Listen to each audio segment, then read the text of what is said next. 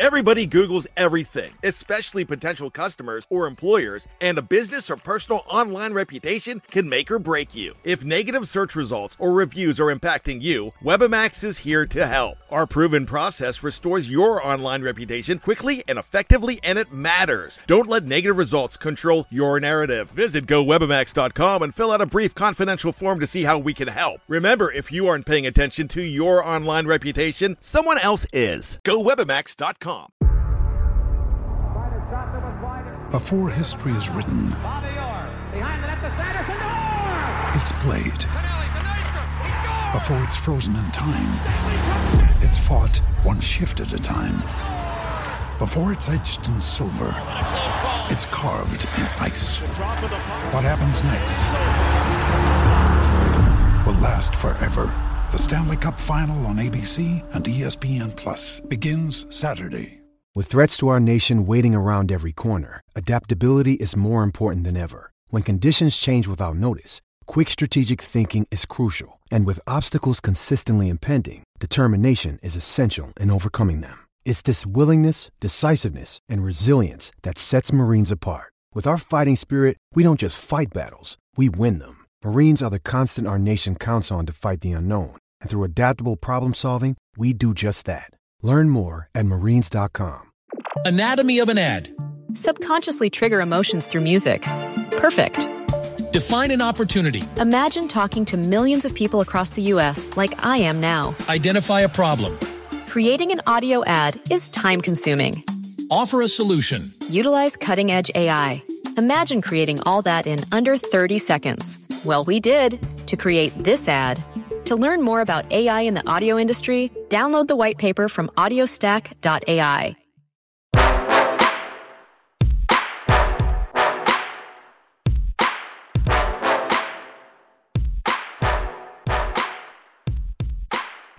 Welcome back to the Red Seat Podcast. This is your host, Jake Devereaux, and today, joining me for episode 77 is old friend of the podcast, Brett Cowett of BP Boston. He's the managing editor over there. Brett, welcome back to the show. It's been like a year since you've been on this thing. It feels like ages, Jake. It's been a long time. Yes, sure has. As I mentioned, Brett is over at BP Boston, where he manages that site. It's a great site for Red Sox stuff, so check that out as well. You can check out Brett at BA Cowett on Twitter. And you can find me at DevJake. So Brett, let's get talking. We're recording this as soon as the Red Sox just lost to Tampa Bay, 6-3. Porcello wasn't great. 4 earned runs, 8 hits allowed, 2 walks. He's hit a little bit of a rough patch lately, but Red Sox are still first place. They've got a game up on the Yankees, tied with a plus 77 run differential for the best in the division. Things are still pretty positive. Yeah, I mean, they've been on fire the last few games. Like, I think 3 runs in this one game was the lowest they've scored in like the last 10 or so. So they've been pretty good. But the cracks are starting to show. I mean, you can still, like, Nunez is becoming an issue at second base. That's if he wasn't like 2 weeks ago. He's still kind of being a butcher out there, and I'm honestly happy to see Pedroia coming back tomorrow.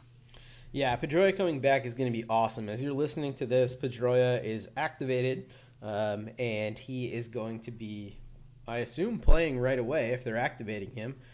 So I wanted to know from you, Brett, what type of things can we expect from Pedroia moving forward, and sort of what's your expectation for him?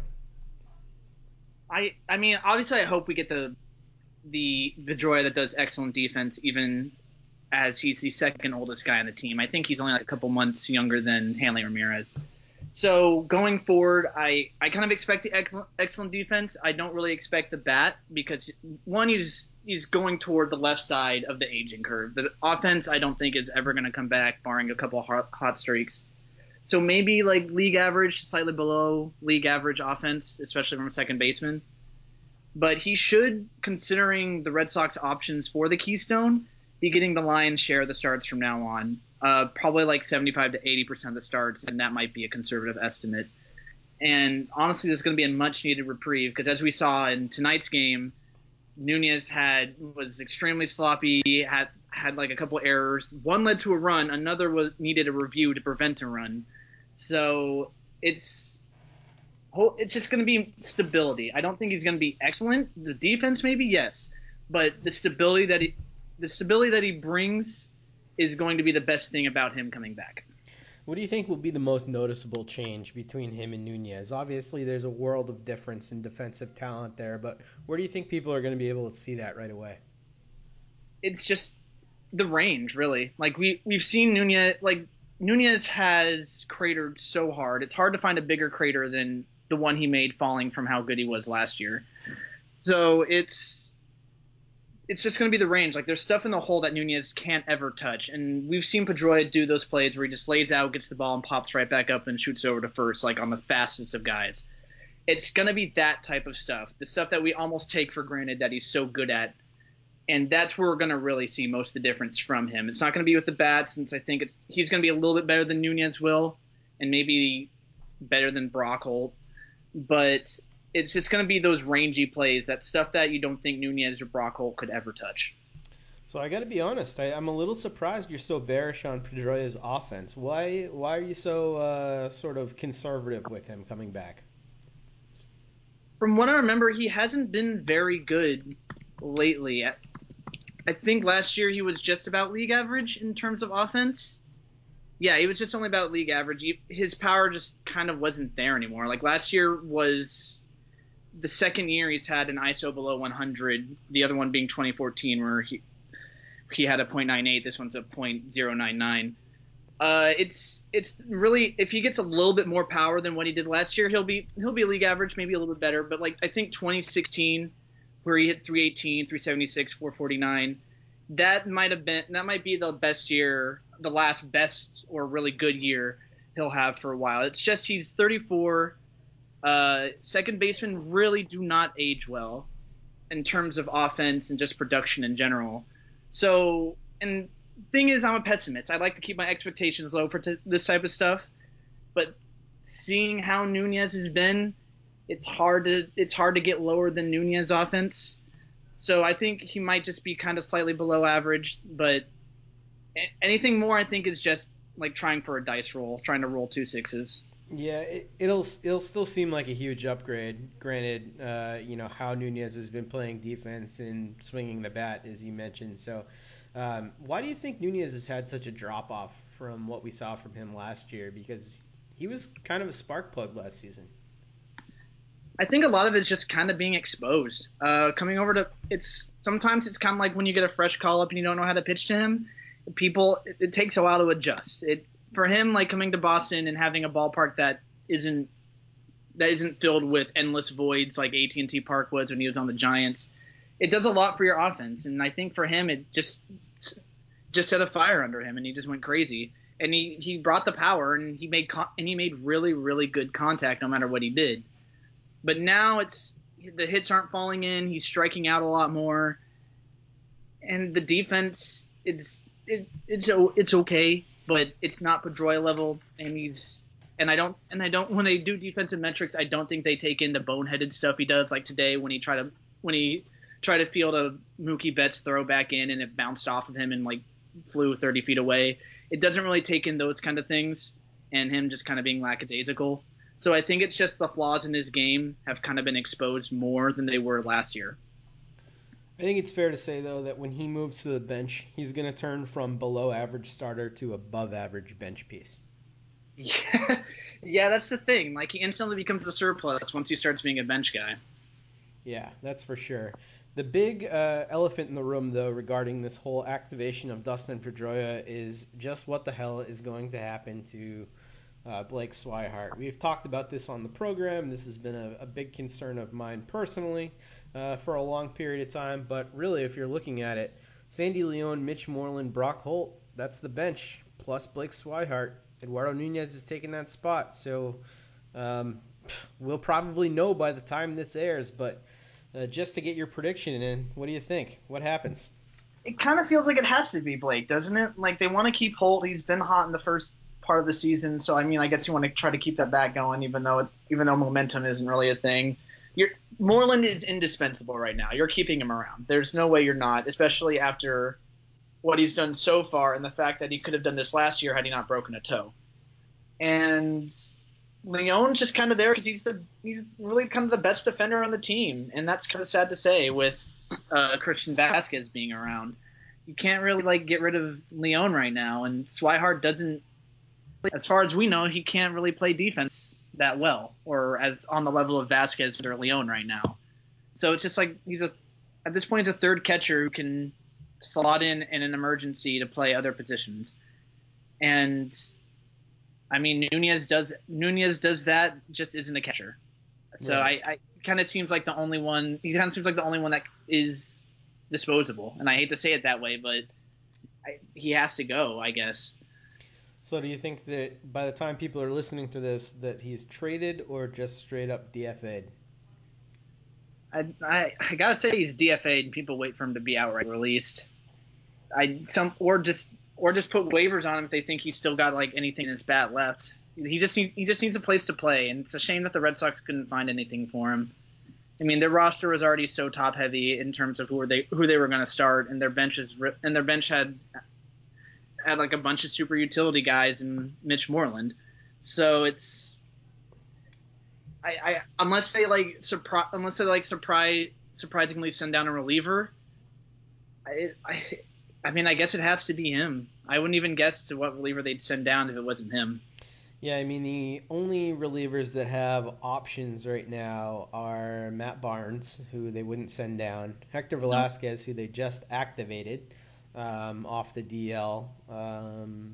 Yeah, everybody else is either out of options or is not really in the discussion to be sent down. And it'd be hard to believe that they would go just without an extra reliever for this upcoming set of games, because they have Atlanta coming in for 3 at Fenway, followed by Toronto for 3, followed by Houston at Houston for 4. So they're going to need all hands on deck. Yeah, that's a tough stretch right there. That kind of rivals what Cleveland's going through right now. Cleveland just had, I think, 3 at Houston, 4 at Cubs, and now they're at home for 4 against Houston. So if the Red Sox are going to have something like that, the Braves are surprisingly good. They're first place in the NL East, I believe, and it feels like it's going to be an uphill battle.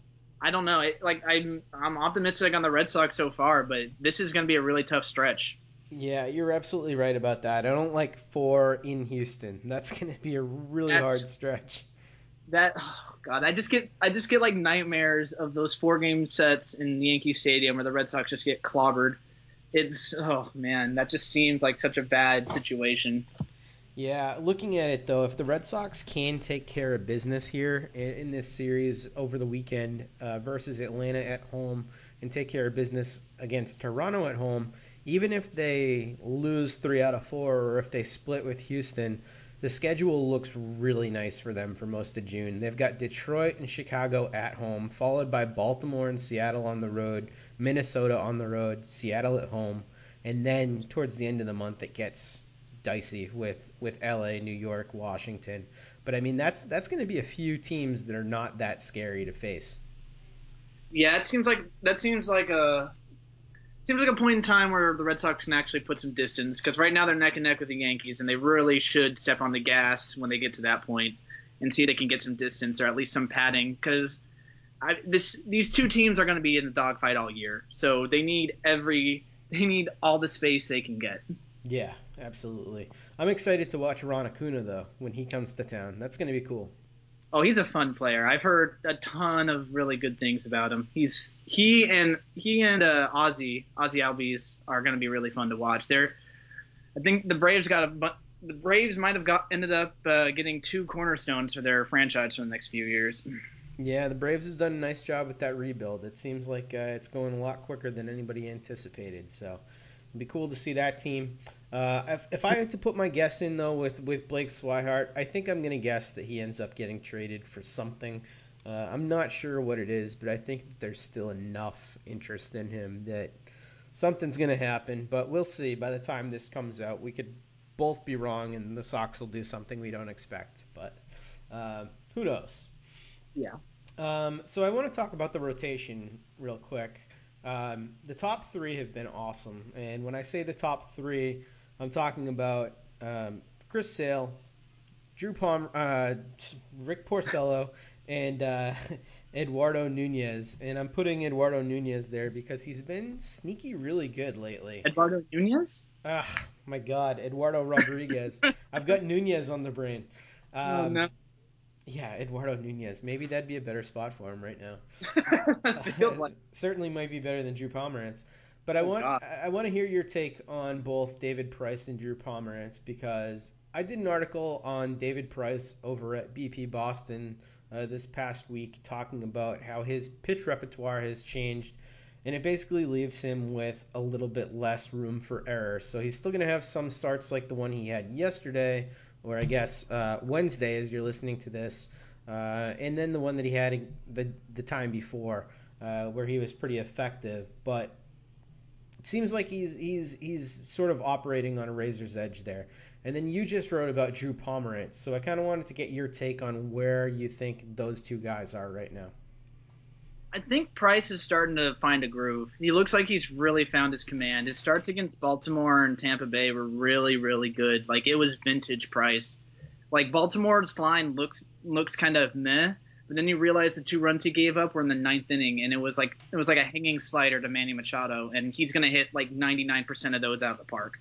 So those two, like the last 2 starts, which are 15 innings combined. That's 17 strikeouts and 3 walks. I kind of think he's either back or he's going to go into a good stretch where he almost seems unbeatable. So I'm fine on Price for now, even though I do kind of agree with what you wrote, which is basically the future with him is really, really dicey no matter what he chooses. With Pomerantz, though, it's a lot more. I wrote about that today at BP Boston, saying that everything's kind of bad. His peripherals are bad. His velocity is down by like 2 to 3 miles an hour on everything that he uses a lot, like his curveball, his cutter, and his fastball. Everything's just completely down across the board. And he doesn't seem to have his command either. Things just seem completely out of whack. And at first think is he still injured because he had that forearm flexor injury that held him out until mid-April. And it's weird because he wants to play, obviously, and the Red Sox insist he's healthy, and Pomerantz also says he's healthy. So there's nothing wrong, at least from that point of view. So what's up then? He's not this bad. The last 2 years have pretty much told us that he's not this bad. He's much better than this. So it's really, really difficult to find a solution for him when everything is completely and utterly wrong. He says that he found a mechanical issue after throwing a simulated game. I think it was on Wednesday, and he said he was over rotating, just turning his body too much during his follow through. And he says correcting that'll help him when he starts against the Braves on Saturday. And really, that's all we can hope for at this point, because if nothing really changes after that mechanical tweak, you really kind of have to get worried. And what's worse is that there's nothing the Red Sox can really do to solve this. Their depth involves Brian Johnson, Hector Velasquez, and those two have been serviceable, especially out of the pen. Brian Johnson not so much, but whatever. But you don't want to give them extended run because they're not really that great in an extended run. They can eat up innings, but not efficiently, and not keep your team in the game all the time, because they're just not as good as someone like Drew Pomerantz, and Pomerantz is just all right. But the problem is Pomerantz isn't all right, obviously. Can you talk about some of those underlying numbers that Drew Pomerantz has had? Because if you look a little deeper, some of the stats like DRA are really pessimistic about what he's done so far this year. Yeah, I mean, even his FIP is over 5, DRA is over 5. His ground ball rate is just at 36%. He's given up 1.6 homers per 9 innings. He's walking 5 per 9. Oh my Lord, it's just a disaster. It's just bad to look at. It's almost like they called up Kyle Weiland again. You had to bring that name up, huh?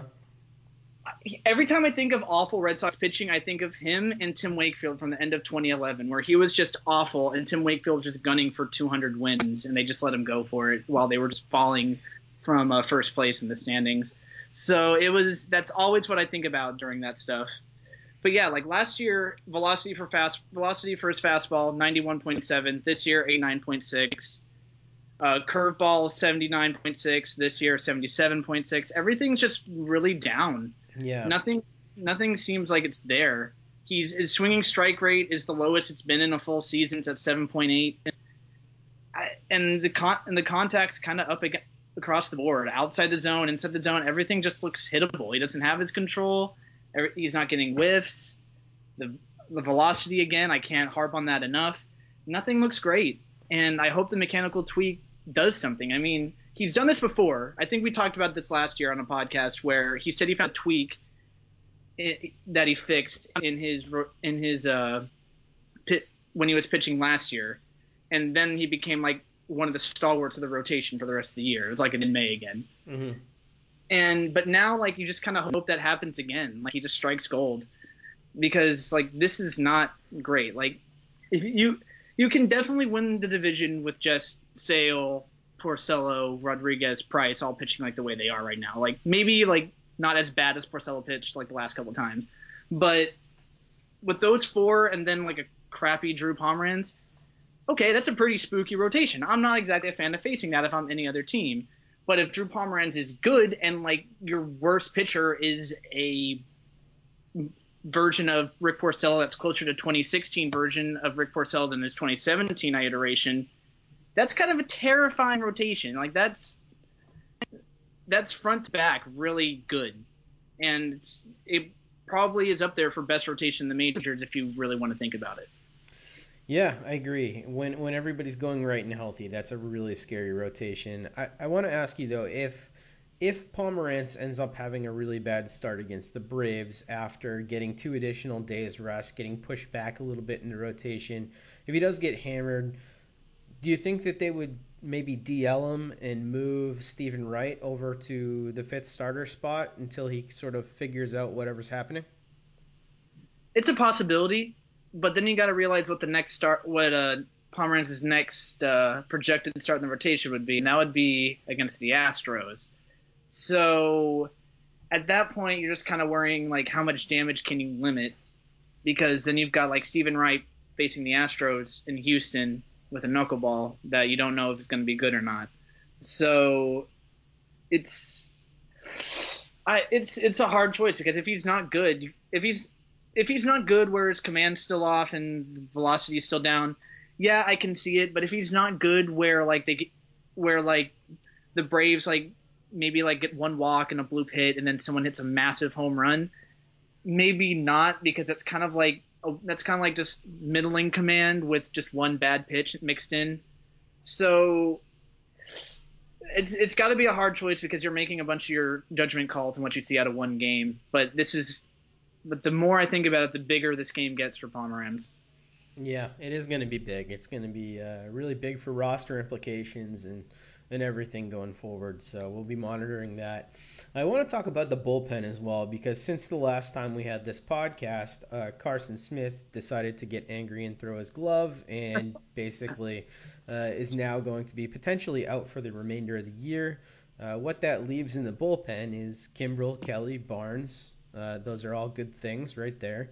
But then Wright, Johnson, and Velasquez are those other spots. Bobby Pointer just got sent down today when Velasquez was activated. I want to talk to you about the pen. Do you think that this is still an area of need for the team, and do you think this is the most likely area the team will address in the coming months? It's not as big as of a disaster that Pete Abraham will like to have you think, since every time there's like a reliever doing somewhat badly, he just keeps yelling that the Red Sox need relief help. But I forgot Hembree too. Yeah, he's in there. Oh yeah. Let's just leave him in there. I don't really want to, talk about how bleh he's been. But it's not as big of a concern as I would honestly believe anymore. Like, Carson Smith was kind of just okay. He was alright. He was serviceable. Yeah, he wasn't great. Yeah, he was just there. I mean, losing him is just like, oh, we just need to find an average reliever. Oh man, I wish we could have Addison Reed back. Woo. But we might be getting that in Tyler Thornburg when he comes back.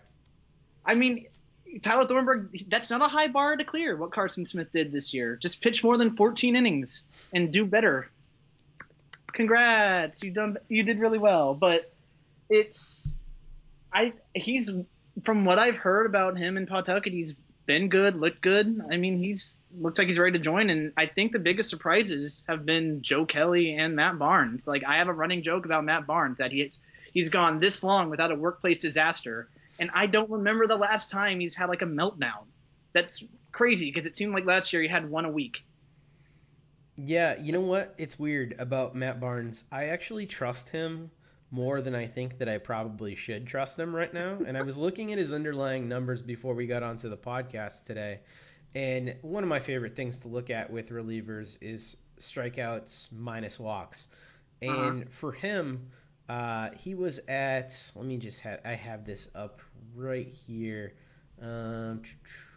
Relievers. He was at 20%. 20.5% for him, which is a really good mark. But then I was looking at his walk rate or walk percentage, 14.5. That is higher than I expected for someone who I have a lot of trust in so far this year. It's just that he's been getting a ton of strikeouts. He's striking out nearly 35% of the guys that he's facing. But Joe Kelly has sort of changed my mind about him a little bit. I'm actually buying into what he's doing. He's throwing his change in his slider more and not relying on his heat as much this year. And I might start to trust him a little bit. It sounds, I don't know, it's weird. I don't like these feelings about trusting relievers anymore. Yeah, it's strange, especially relievers that have blown up in our faces so many times. And two guys we've had just complete like threads of jokes on Twitter about for like the last few years. Like Joe Kelly, obviously he's got great stuff. It's a shame he couldn't strike anyone out last year. Literally nobody. I think something like 60% of the guys he got into full counts walked. It was something crazy like that. It was ridiculous. And now he's finally found that third pitch. That slider is disgusting. Like there was a sequence last year from when he was facing Aaron Judge in the Bronx, where he threw that fabled 104 mile an hour fastball like that was out of the zone, which is so hilariously Joe Kelly I can't even begin to start laughing. But the next pitch was just like a 90 mile an hour slider that was perfect.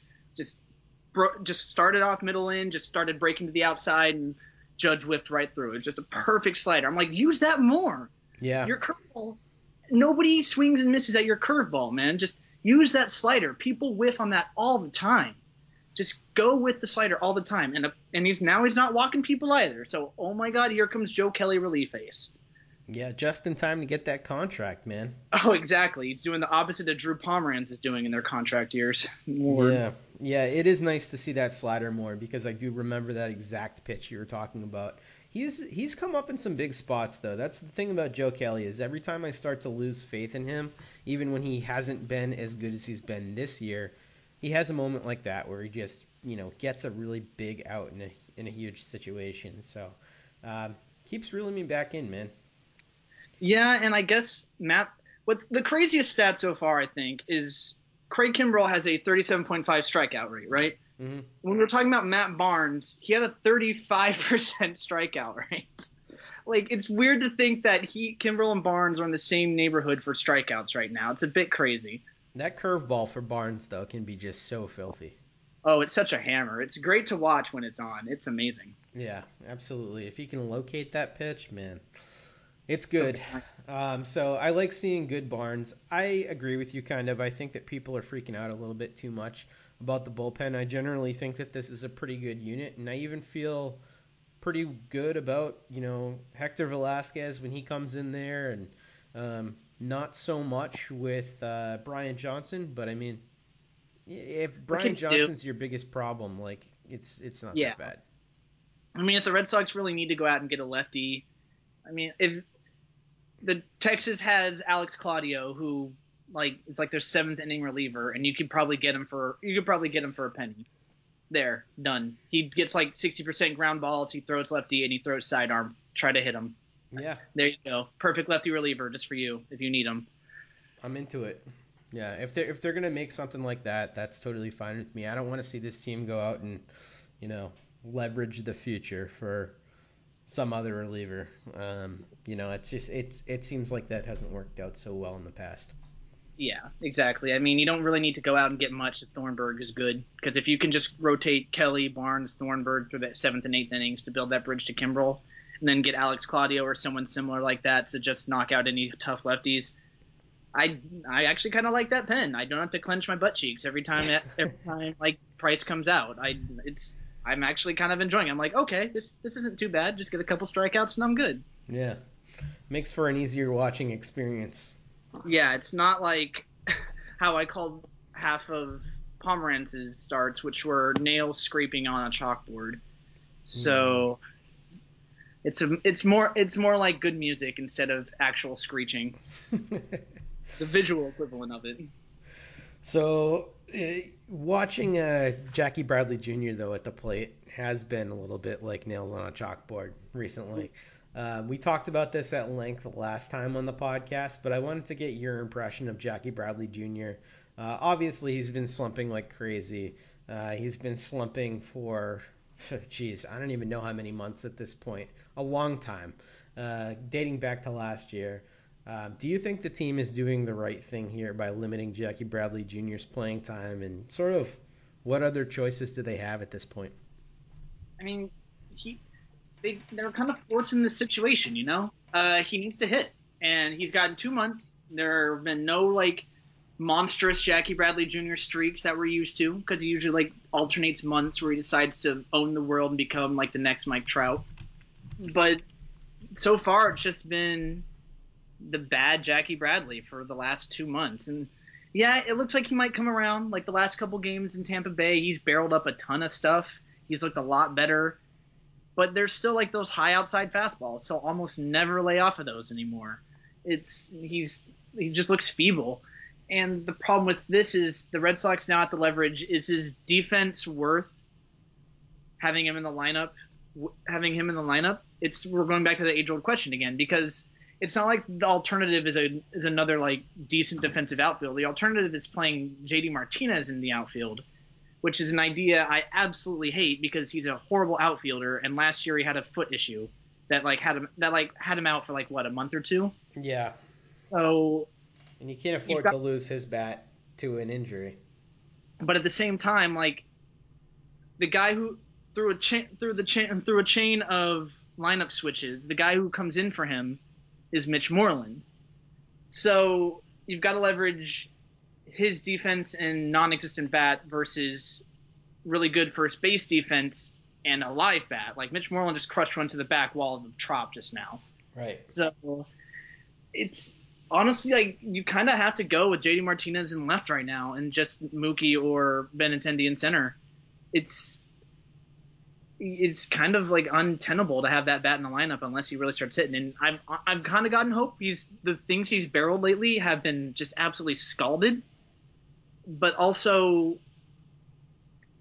I don't know how. It's only been 2 or 3 games. I guess you stick him in there for 2 more, see if whatever he's done differently sticks. But if he just can't be better at the plate than he is right now, then there's no reason to start him over Moreland. Yeah, I'm not optimistic. I mean, I'm looking at it right now, and dating back to the second half, the All-Star break, essentially, of last year, Jackie Bradley Jr. is batting well under 200 since that time period. Yeesh. So he batted 204 in the second half last year, and he's batting 178 so far in 2018. It's looking more and more like that 2016 season where he had 5.3 F-WAR, 119 WRC plus. That's going to be the high water mark for him. I just can't see him having a better offensive season than that, and it's hard to believe that he even did that in the first place watching him right now. Yeah, that's kind of one of the things I'd just kind of got casually forgotten is that he was really, really good that year. Like, he was better than he was just exceptional. Like, everybody, like, it seemed like everybody on the offense that year had a really good year, but like Jackie Bradley Jr. especially was one of the ones you're like, oh my God, he did that? He's just gonna be one of the guys you look back on and we're surprised he did that in any one year in particular. And I guess that's the standard we kind of hold him to, which is kind of unfair to him. But he's doing so bad that you just hope for anything, and like not even what he did in 2016. You just hope for anything than what he's done, and he's not really, apart from the last couple of days, he hasn't really given that to you. So let me ask you this then: if you're managing the Red Sox, or let's just say you're playing GM of the Red Sox, you're Dave Dombrowski right now, and it comes to the All-Star break, and Jackie Bradley Jr. is still hitting like this, do you think that it's a bigger need for the team to go out and try and add another outfielder, or do you think that you'd try and address the bullpen? Oh, that's tough. The thing is with the outfield is that even if you're not starting Jackie Bradley Jr., that just makes the offense overall better. And you hope that in the playoffs, the short sample leans more toward the offense than the missed defensive miscues. But I'm always paranoid with defense in the playoffs because it always seems like bad defenses get exposed. Like, the thing that sticks out in my mind all the time when it comes to bad defenses in the playoffs are the Texas Rangers runs in 2010 and 2011. Because Vlad Guerrero could not play right field in 2010, and Nelly Cruz let that David Freese triple go past him in 2011.